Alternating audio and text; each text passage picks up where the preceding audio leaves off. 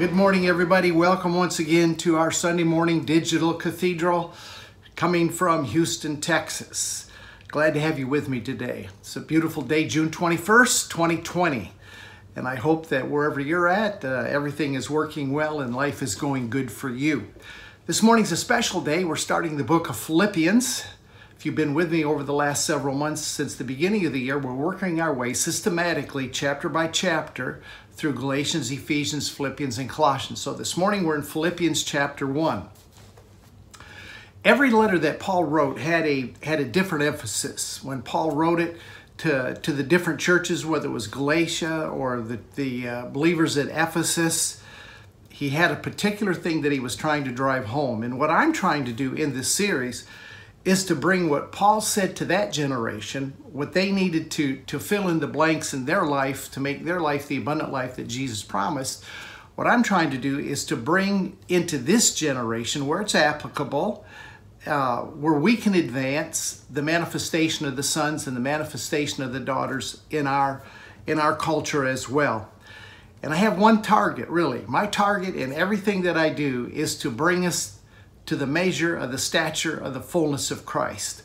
So frankly, I'm growing as fast as I can grow so that I can lead you where we need to go, and that is to fully manifest as sons and daughters of God. And that's what's going on in the world today, so it's pretty exciting.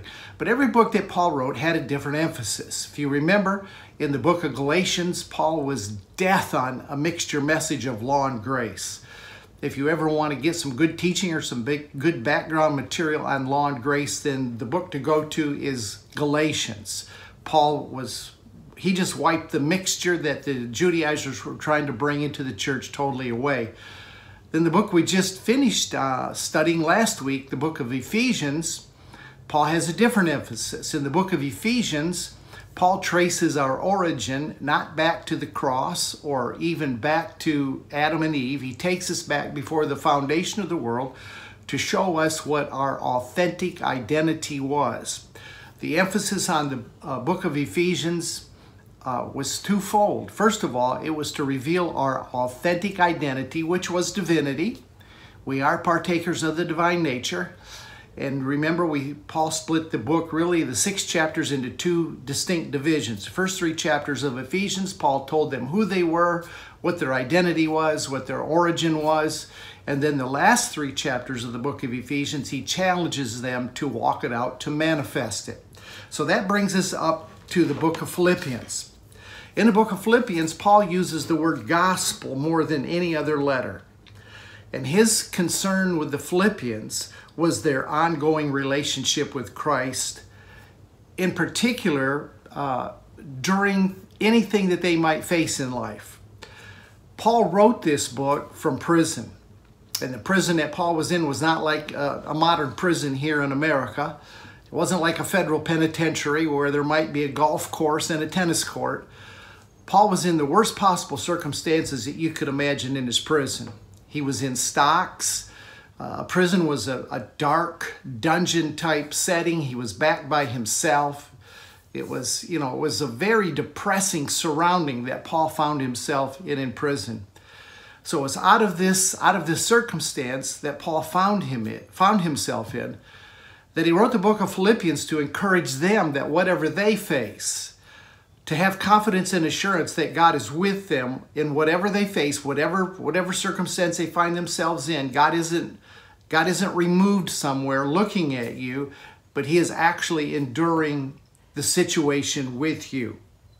So he's teaching them that no matter what we face, that we can advance the ball down the field. And that's what Paul does. He does a masterful job in Philippians out of this horrendous circumstance that he finds himself in, when he could have been depressed.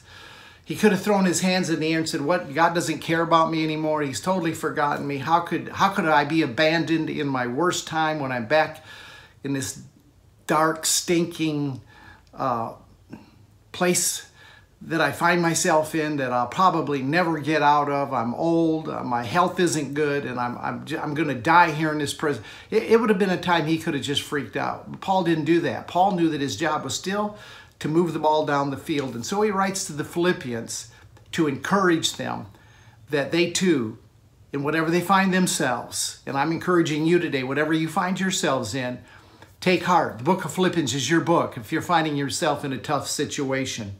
So I want to read a couple of 3 verses from this first chapter.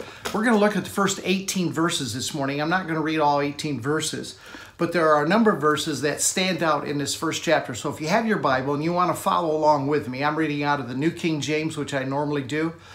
I use a lot of Bibles to study, and I've probably got, looking over my shelf, I've probably got 15, 18 different versions.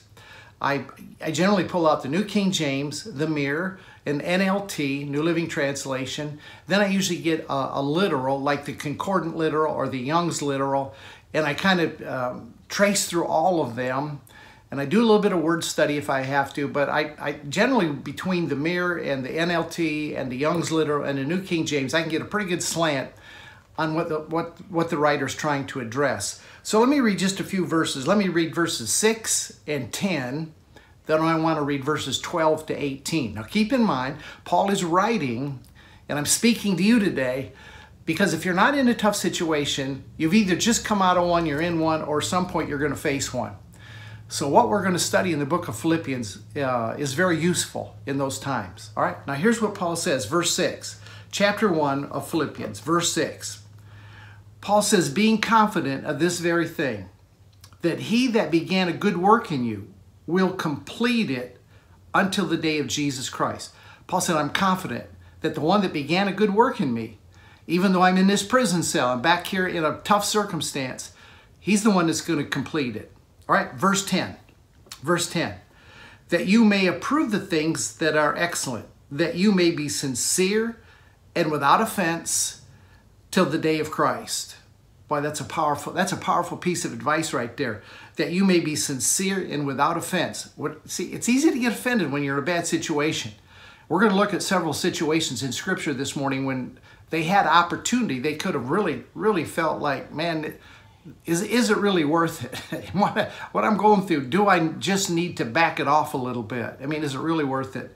And he says, you know what? You just need to be sincere and without offense. Now let me pick it up in verse 12.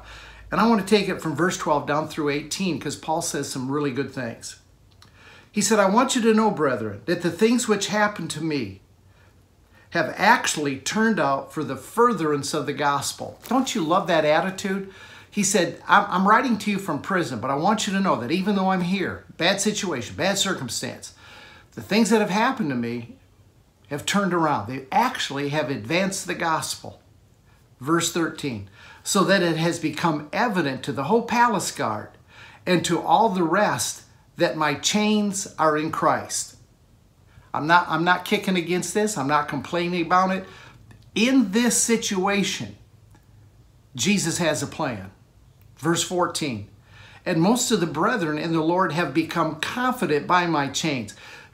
There's just something about a strong example. When you see a person in a really tough situation, and you know what? They can buck up spiritually under that, and they don't give up. They don't back up, but they still walk in love. They walk in forgiveness. They demonstrate grace. There's something about that that makes us bold. And that's what Paul's saying here. He's saying, others have seen the situation I'm in, and it has actually increased their strength and their boldness. My goodness, how good that is. Verse 15, some indeed preach Christ even from envy and strife, some also from goodwill. The former preach Christ from selfish ambition, not sincerely supposing to add affliction to my chains, but the latter out of love, knowing that I am appointed unto the defense of the gospel. He said, what is it? Some are doing it for a good motive, some are doing it for a bad motive. Doesn't really matter. Paul said, only that in every way, whether in pretense or in truth, Christ is preached. We take the gospel, we move it forward. We take the kingdom, we advance it. In everything Christ is preached, and in this I rejoice, and I will continue to rejoice. So Paul is showing us, and I just picked out 7 or 8 verses out of those 18 verses, because they were the ones that really stood out. Paul is showing us that there are seasons and times that we come through. There are levels we come through. When I look back at my life, there have been 3 distinct levels of spiritual consciousness that I have come through. And I bet there are a lot of you that are watching on the Digital Cathedral today. You have come through the same 3 phases. Now check it out and see if this bears witness with you. And in each of these phases, each of these different levels of consciousness, we were advanced. We moved forward. Some of them we were stuck in maybe longer than we should have, but we still continued to advance. All right, the 3 are this. My first phase was, I spent way too many years here, but the first phase of my spiritual life was when I lived for Jesus. Very works-oriented, trying to please the Lord. The whole idea was that Jesus died on a cross to save me from hell and to give me a ticket to heaven. So I wanted to do everything in my life to please Him, to serve Him, to honor Him, to reverence Him. So I lived for Jesus. All right? Then the second phase came more in my charismatic years, and that was where the second phase where Jesus lived through me. You know, the gifts flow through you. He was manifesting through you. And so what we tried to do in that phase of our development, that level of consciousness, was to try to keep this vessel pure so that He could work through us. But because He was working through us, we did a lot of works. I prayed a lot. I did warfare a lot because He's working through me. I was His arms. I was His legs. I was His feet on the earth. If I didn't do it, it wouldn't get done. He was depending on us. He put the weight on our shoulders that if things were to happen, if it was to be, it was up to me. That was kind of the little catchphrase. If it is to be, it's up to me. So I had to do the praying. I had to do the warfare. I had to advance the kingdom. He was working through me. So I wanted to make sure that I removed every obstacle out of my life that would hinder that flow. Now, when I discovered grace, it was another ballgame. It took me to another level. When I discovered grace, unconditional love, mercy that endures forever, the message of inclusion, this is the phase I'm in now. This is where I'm living. I'm not living for Jesus. He isn't living through me, but He is actually living as me, and I'm living as Him. I'm living out that verse in John 14 in verse 20 when Jesus said, "In that day you'll know that I'm in the Father and that you're in me and that I'm in you." So that's the highest level that I'm walking in right now. And I think that's leading us into where Paul is taking us, which is the measure of the stature of the fullness of Christ, or manifesting fully as Jesus and Jesus as us. All right, so that kind of takes us down through verse 18. I've got some more things I want to say. It's going to take me 2 weeks to get through this very first chapter. But the thesis, really the subject title of the whole book of Philippians, I think is outlined very well in that 6th verse. And this is what Paul's going to talk about for the whole of the book of Philippians. He lays it out in that 6th verse when he says this, "Being confident of this very thing." Paul said, this is where my trust is. This is where my confidence is. And this is what I want to encourage you with today. Paul's encouraging them. I'm encouraging you. We are confident of this very thing, that the one who started this good work in us, that has moved us from living for Jesus, Jesus living through us, to where now we're getting a real understanding that we are the Christ in the earth, that He is living as us. We're living as Him. We are full partakers of the divine nature. We're joint heirs with Jesus. That He that began a good work in us is going to be the one that completes it. So there's a growth pattern that Paul outlines in these 18 verses, a growth pattern that grace starts, grace finishes, and everything between the start and the finish is grace-oriented. Grace takes us the whole way. It starts us, it finishes us, and it works through us the entire way. And grace is a person. Grace isn't a doctrine. It's not a principle or a concept. Grace is a person. His name's Jesus. So Jesus is the one that's working as you, fulfilling His plan, His destiny, His desire in the earth as you and you as Him. Now, grace produces certain things, and he points out in verses 9, 10, and 11, which I didn't read, but let me just show you some of the things that he says on this journey that you and I are on now, living the Christ as us life. There's some things that it produces. So look at verse 9. He said, "In this I pray that your love may abound." All right, so what's going to happen? First of all, love is going to abound in our life. There's a whole new level of love that's coming into the body of Christ. It's powerful. It's good. We're even beginning to treat our enemies, those that have used us wrong, that have been malicious toward us. We're still developing a love toward them. We pour out a love to them. It's not us doing it. It's the Jesus as us that loves them, right? So he said the first thing is that your love may abound more and more in all knowledge and all discernment. So we're getting a discernment in this. We're getting sharper in the Spirit. And that you may approve the things that are excellent, and that you may be sincere, without offense, verse 11, being filled with the fruits of righteousness. This is good stuff. This is what grace will develop in you, not because you're trying, but because that divine influence is producing tremendous, effortless change in you. You're changing effortlessly, and all you're doing is resting in Him. He's doing the work. He's doing the effort. You're working with Him. The work that you do, your part is to rest and to cooperate. It's to see what He says and then do it. It's just respond. Our life is a life of response. When He initiates, we respond. That's the oneness. That's the togetherness. Being filled with all the fruits of righteousness, which are by Jesus Christ, to the glory and praise of the Father. So it produces. Grace will have its way. That 18th verse that we finished off with. Let me read that again. He said, what then? Only that in every way, whether by pretense or in truth, that Christ may be preached, and this I rejoice in, and I will continue to rejoice, and I won't stop rejoicing, Paul said. So I get excited about Paul's writing. I love the writings of Paul. When I see what Paul was writing to them for their time and their purpose, then I get excited when I see that the Spirit of truth, isn't this amazing? Almost 2,000 years later, the Spirit of truth is working the same truth into us that Paul was working into the church at Philippi, church at Ephesus, the church at Galatia. But he's doing it on a different level. I mean, it's 2,000 years later. We should be a little farther down the road than these Gentiles were that had no spiritual background, had no spiritual understanding. But the Spirit of truth is working the same truths into us that the Spirit of truth was working into those that Paul was writing to. So verse 6 tells us, from the beginning to the end, there are a lot of levels. Grace takes us through many levels. One level prepares us for the next level. We go one level at a time.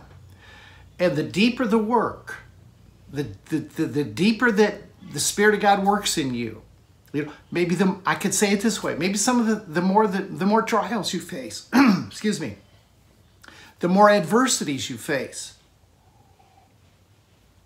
the deeper the cross works in your life, the bigger the building's going to be. The deeper the preparation, the deeper the level that He's going to bring you into. Think with me for just a minute. Think about all the great men and women of the Old Testament.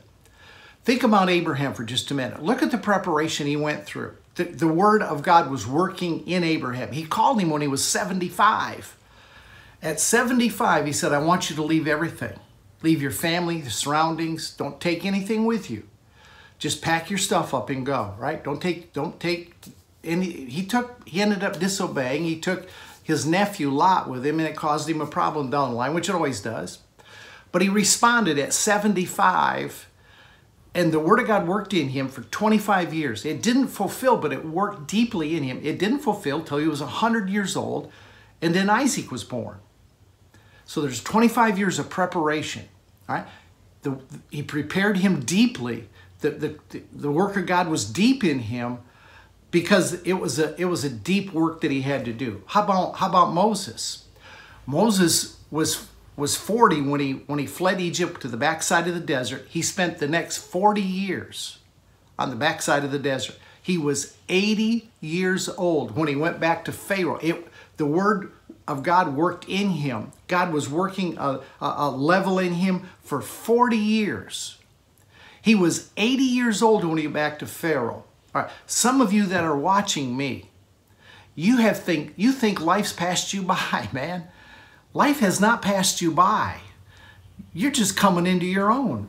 Abraham was 75 and left everything to respond. And the fulfillment didn't come for another 25 years. Moses was 80. Don't tell me you're too old. Don't tell me, you're just going to sit in a chair or you're going to retire and do nothing. The only reason you should retire is to refire. When you retire, that gives you a freedom now that everything that's happened in your life, all your experiences, everything that you've encountered, you can begin to, remember last week, you can begin to impart before you depart. You have a wealth within you. And now that you have an understanding of grace and unconditional love, you have so much to pass to the next generation. God has been working a deep work in your life. I'm speaking to some of you that are older this morning, like me. I'm just getting started, brother. I'll tell you what, I'm just hitting stride. I'm just beginning to move like I want to move. I'm just beginning to see what I want to see. I'm calling every one of you that are over 55, 60 years old, 70 years old. Hey, we need to lead the charge in this. We've got a lot of stuff to give. How about Jesus? Jesus spent 30 years of preparation before he launched his ministry. There's a shift that takes place. And when that shift takes place, I've gone through a lot of shifts. The shift I'm in right now and the shift that you're going through is taking us to a place that we've never been. His presence, the presence of the Lord is constantly, continually pulling us toward himself. And all of those things that you thought were your will, they weren't your will. Now you're discovering that they were his will. Remember the verse that I read to you so many times? Haven't read it in a couple weeks, probably need to refresh your memory. All the things that you thought you were doing on your own, doing your own thing, now looking back, you're seeing how those pieces of the puzzle have fit together in your life until now you are perfectly the person that God intended for you to be. Remember what it said in Philippians chapter 2, verse 13? It's God that works in you, both to will and to do of his good pleasure. It's been God working in your life the whole time. It's been God working in your life the whole time. Now he's brought you to another place. Jesus said in John 14, along about verse 2, he said, in my Father's house are many mansions. If it were not so, I would have told you. We've made that about going to heaven. I don't think the many mansions are a place that he's built for you to just die and float around with the angel wings on clouds somewhere for all eternity, hopping around the universe. I don't think that's what the rooms are. I think the rooms within the Father's house are levels of consciousness. And he's moving you from one level, from one room to the next. Every shift or every level of consciousness, every revelation takes us deeper and higher into the Father's house. Takes us to the next room. He said, in my Father's house are many. The Greek word is poulos. Poulos. It means a multitude or a great quantity. It means inexhaustible supply. You will never exhaust going through the rooms that are in the Father's house. With every new level, you become less attached to this world. See, that's what he's been doing. We probably got really entrenched in the world, entrenched in making money and a living and advancing our careers.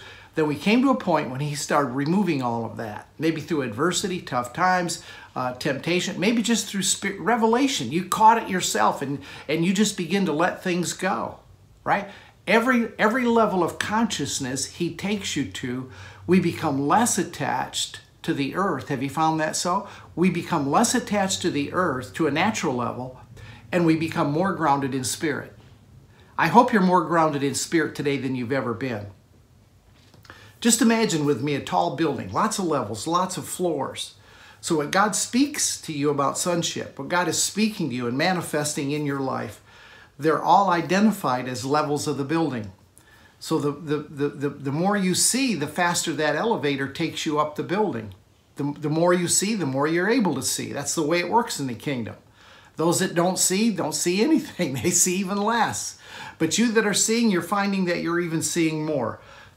So how many times have you gone to the Lord and you said, Lord, I don't understand what's going on in my life. Why is this happening to me? Why am I facing this circumstance? Why is this challenge in front of me? I thought you loved me. You know how much I love you. Why am I going through this? And you know what the problem is? We don't understand it. We're not to that level where we have understanding. When he brings you to that level, you'll understand. Look how many mysteries you understand now that you didn't understand 5 years ago. You understand more about the kingdom and the function of the kingdom today than you did 10 years ago. When you first started your walk with the Lord, you knew nothing about the kingdom. Now he's brought you through levels, and you look back and you see some of the mysteries that now you get, you understand. Let me read you a couple of verses from Colossians. Paul understood this well. Exactly what I'm telling you today at the Digital Cathedral, Paul understood. Colossians chapter 2, verse 2. Listen closely. Colossians 2, verse 2. He said that your hearts may be encouraged, being knit together in love, and attaining, watch this, and attaining to all riches of the full assurance or understanding to the knowledge of the mystery of God, both of the Father and of Christ. So what is he saying here? He's saying, I want you to get full assurance and have an understanding of all the mysteries of the Father and of Christ. Then he goes on in verse 3, and he says, in whom, in the Father and Christ, listen, in them are hidden all the treasures of wisdom and knowledge. All the treasures of wisdom and knowledge are hidden in the Father and hidden in Christ. All right, now here's the $64,000 question.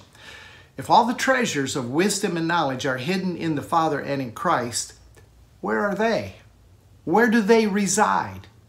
In that day you'll know that I'm in the Father, and you're in me, and I'm in you. That means the Father and the Christ are in us. So in us are all the treasures of wisdom and knowledge. How about that for revelation? You have every answer to every dilemma. Every mystery can be solved from within you. You have it. You say, well, why don't I understand it? Why I look at life and I see the hand that is dealt me, and I question what's going on. Well, you haven't come to that place yet of wisdom and understanding. It's in you, but the Spirit of truth has not drawn it out yet. And I see what we want to happen is this. We want the understanding first before we decide to enter into the dilemma. But the Spirit of truth is pretty crafty sometimes. He draws us into a circumstance. He draws us into a situation where it's a mystery what's going on. But when we pass through and we look back, all of a sudden we have the wisdom. We understand what's going on so that then we can help somebody else come through the exact same thing that we've come through. Look what it says in Psalm 105. Psalm 105.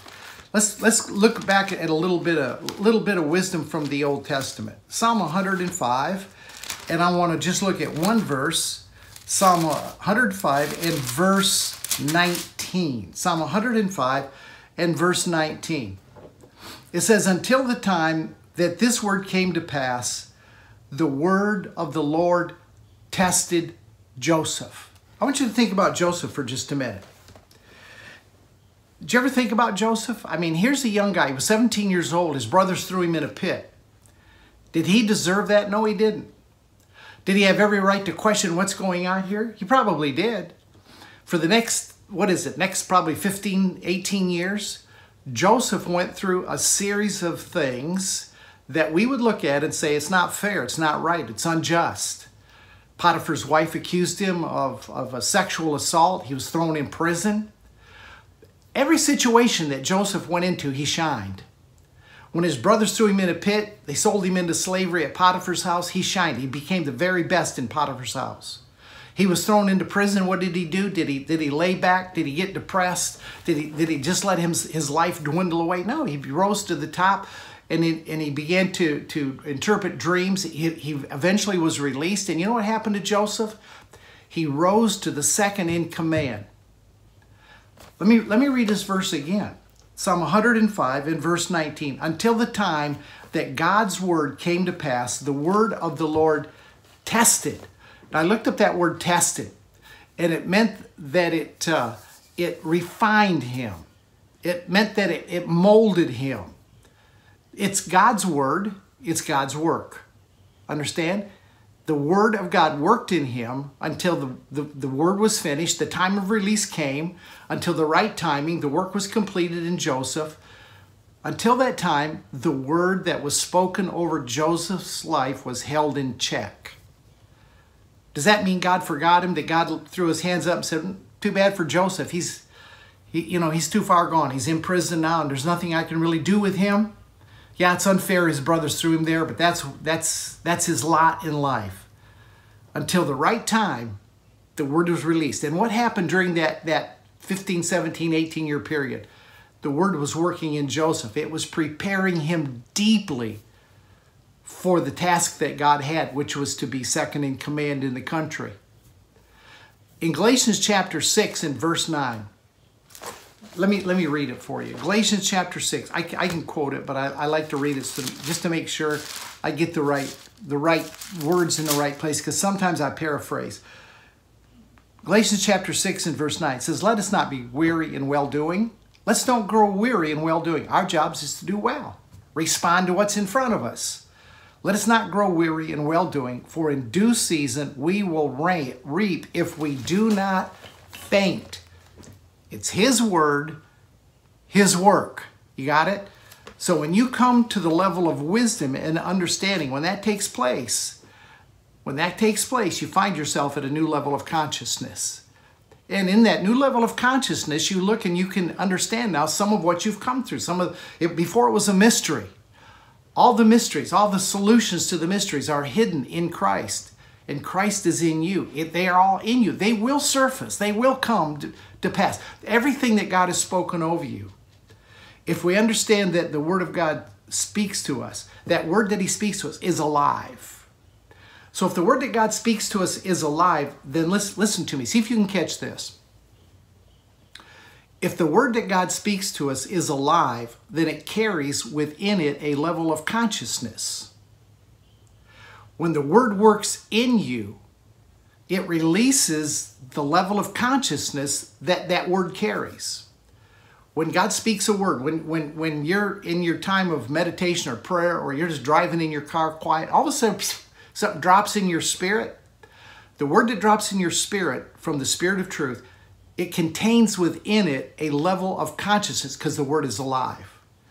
The Word of God is alive and quick, powerful, sharper than any two-edged sword. Writer Hebrews wasn't talking about Scripture. He was talking about the Word that God speaks to you. Now, He may speak to you out of Scripture, may speak to you independent of Scripture, may speak to you out of a book. But when that Word drops into you, it contains the level of consciousness that will bring you the understanding of maybe what you're coming through. See, when an apple seed falls into the ground, that apple seed, if I can say it this way, carries the level of consciousness to produce an apple tree. An apple seed does not carry the level of consciousness to produce a peach tree. When you plant an apple tree, plant an apple seed, it will produce an apple tree because that's the life that's in the seed. The Word that God speaks into your life is like a seed. It carries the life of the Word. And that Word will grow. It will produce. And what's your job until it produces? It's just to remain faithful. It's just to keep responding. We need to let what He says to us do its work. In its time, it will produce. It produced in the life of Abraham, life of Moses, life of Jesus. And Paul is bringing the Philippians to the remembrance that the one who started a good work, it's His word, He will also complete it. It's His work. Look with me at Isaiah chapter 55 in case you wonder if it will ever happen for you. I'm telling you that it will. Look with me at Isaiah chapter 55. And I want to look at one verse, I think it's verse 11. Let's see here. Yes, verse 11. Isaiah said this. He said, "So shall my," capital M, that's God, "so shall God's word that goes forth from His mouth, it shall not return to Him void, but it shall accomplish what it pleases, and it will prosper," God says, "in the thing that I sent it." His word, His work. Listen again. "So shall my word be that goes forth from my mouth. It shall not return to me void, but it shall accomplish what I please, and it shall prosper in the thing that I sent it." It will work. It's His word. It's His work.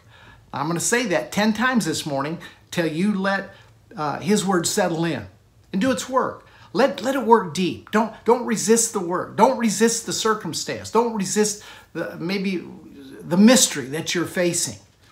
You'll never find one place, one time where the word that God sent did not complete fully what it was sent to do. The word will produce, including the word that was sent in flesh named Jesus.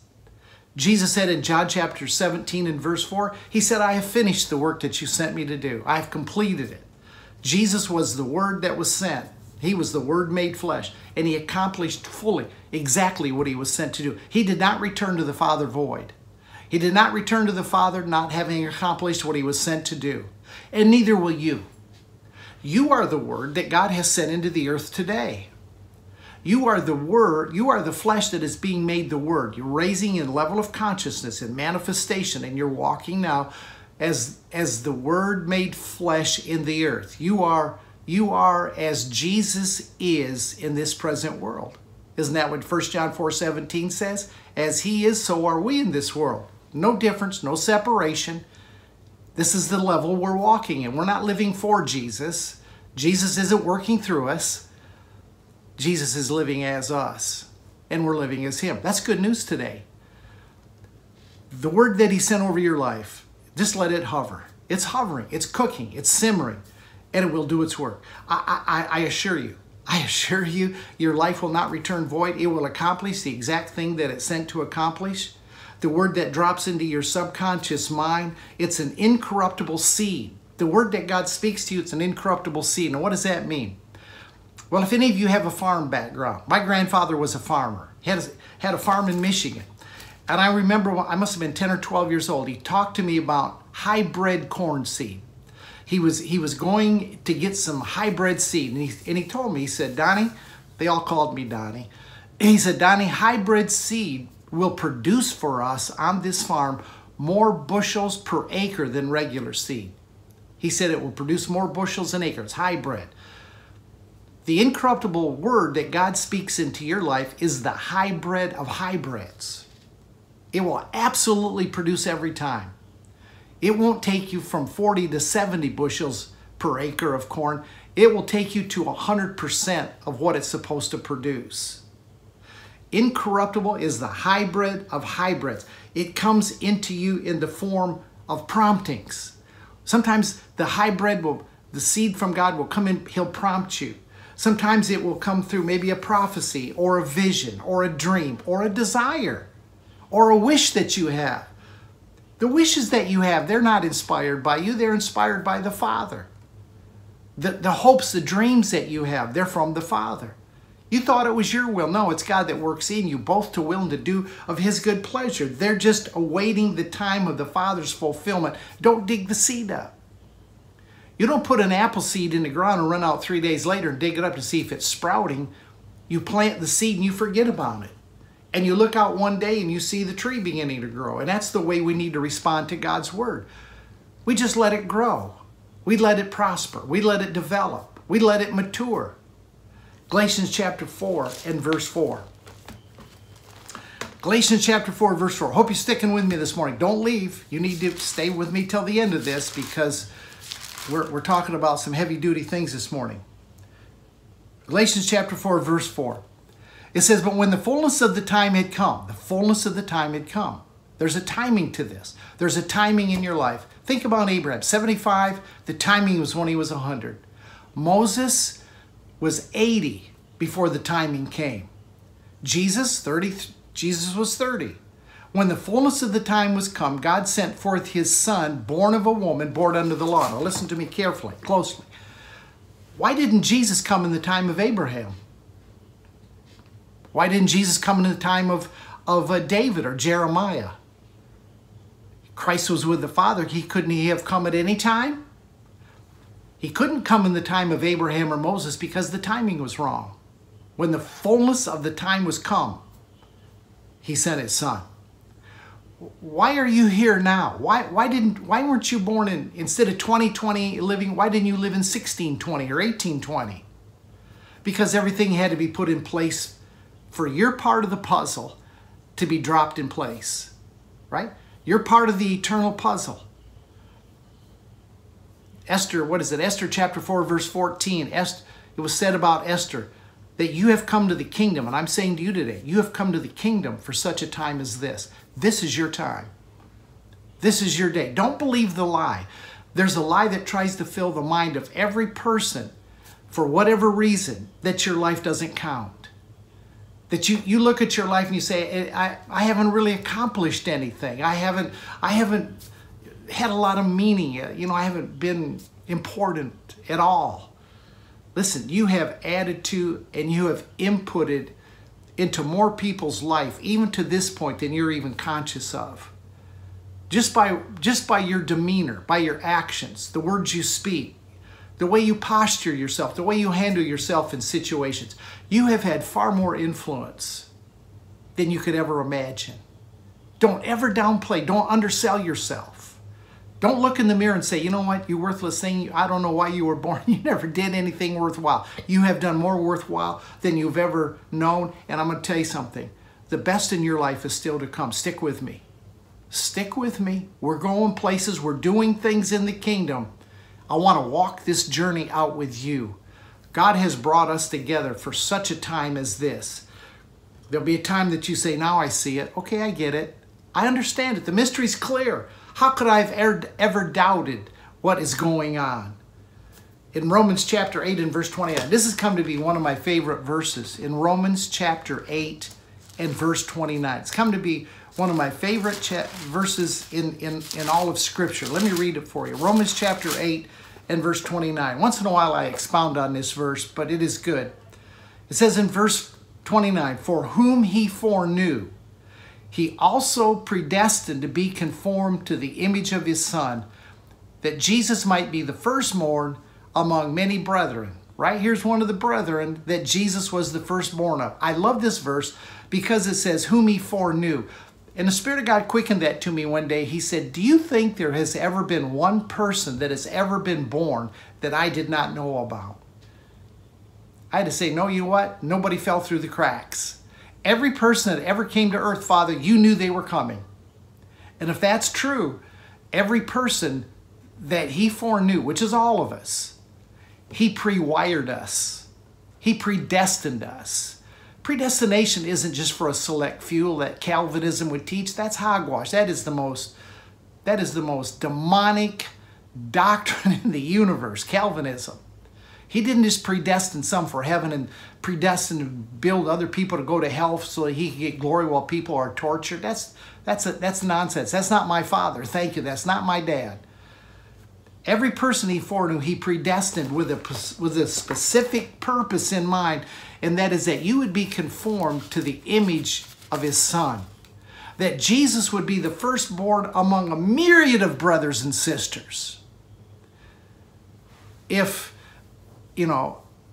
you're coming to a place where you see this clearly. If that's not true, then, from one end of Scripture to the other, we've been duped. There's coming a time that you're going to look and you're going to see, okay, Father, I see clearly what you had in mind. Listen, God planned the end from the beginning. God doesn't just plan out every little step as he goes along. Before God ever set this in motion, he planned the end from the beginning. I'm going to tell you something, and I will enlarge on this in the days ahead. You're in control of your life. You can ruin your life if you want to. You can spend it any way you want to. Now, you that are with me at the Digital Cathedral, I think that we have a vision. We understand what God is doing. You're in control, but let me tell you something. God's in charge. He's always been in charge, always will be in charge. You're in control. God's in charge. You can control if you have a cheeseburger for lunch or you're going to fast for 3 days. That's all up to you. You're in charge, but God's in control. Remember, Philippians 1:6, he that began a good work in you will complete it. It's his word, it's his work, and he will never let up on it. Remember that verse. Paul wrote to encourage them. I minister every Sunday morning to encourage you, to build you up. You never hear anything negative coming from me because I don't live in a negative world. I don't live in a negative environment. Does that mean I never face negative circumstances? Of course it doesn't. I've had my share of hits, emotional hits, physical hits, but it's not what resists you in life. It's what you do with what resists you. And I love the way Paul responded from prison. I love this guy in prison. Back in the darkest dankest cell, his feet in stocks, uncomfortable. Look, they didn't feed them like we feed prisoners. If your friends didn't bring you food, you didn't eat. You didn't eat. They were not treated well. And in that circumstance, Paul writes this book of Philippians to encourage us even today. So you say, well, what about everything I faced in life? Well, some of it was your doing. And some of it was like Joseph in the old, you had no control over it. It happened to you. It happened to you. What was going on when Joseph was in prison, those 15, 18 years? Did God forget him? Did God just throw up his hands? Did Joseph quit? Did Joseph become a man of less character, of less virtue because of his circumstances? Absolutely not. I think about the 3 Hebrew boys and the emotional stress just naturally you're going to face when somebody's going to throw you in a fiery furnace. Look, that makes your blood pressure go up. I don't care who you are. That's not an easy circumstance. And yet God was with them in the middle of the fire. How about all those people in Hebrews chapter 11, verses, I think it's 32 to 40. I read those every once in a while just to encourage myself. People that faced lions were sawn in half. They wandered around in caves, desolate, had no encouragement of any kind. It says that they remained true to the promise because without us, their mission is not complete. All part of the puzzle, all part of the grand design that God had for all of us. So you say, well, what about all the things that have happened to me? Let me tell you about life. Here's what you do. Very simple. You trust God in everything. You trust God and you leave the results to Him. By living a non-dualistic life, no longer do I look at things and say good, bad, righteous, evil. I don't live those two worlds. That's the wrong tree. I say this. I respond to God. What God prompts me to do, I try to do as quickly as I can. I try to obey as well as I can, as well as He enables me to. And then the results are up to Him. If the results lead me into something that's a little bit adverse or a little bit tough, you know what? He's not leaving me any more than He did Paul in prison, Daniel in the lion's den, the 3 Hebrew boys that were tossed into fire, Moses on the backside of the desert, Abraham walking down into Egypt in the middle of a famine. God was with all of them. God was with Jesus when He hung on the cross. He didn't forsake Jesus. God was in Christ reconciling the world to Himself. When Jesus cried, my God, why have you forsaken me? He was quoting Psalm, 119? And if you read on a little bit, he says, you've never forsaken me. You've never left me. He was a good Jewish boy. He knew that psalm by heart. And he was quoting it. And the writers pulled part of what Jesus was saying out. But the entire verse reveals that God never left Jesus. God will never leave you. The Father never leaves you. The Father through the Son and the Spirit will walk with you through everything. Walked with Paul in the middle of prison. And that's what Paul's writing Philippians about. He's saying, guys, we can advance the ball down the field. We can enhance the kingdom. We can make the kingdom stronger. We can bring it to a place it's never been before. That's our call. That's our destiny. These little things that we face in life now, they don't amount to a hill of beans. So He encourages us in all of this. And He tells us back you know, in that first verse, in verses, 9 and 11, He said, I pray that your love would abound more and more. That's what's going to come out of this. That's what should come out of it. If you're full of the Spirit of God and His Word is working in you and your life is squeezed, what's in you is going to come out, which is love. When you're squeezed, grace will come out. When you're squeezed, mercy comes out. He said, that's what I want to happen for you. I want you to be filled with the fruits of righteousness, He said. He's writing this from prison, which are by Jesus Christ to the glory and the praise of God. That's why we live. That's why we live. So what is the will of God for you? What is God's plan for you?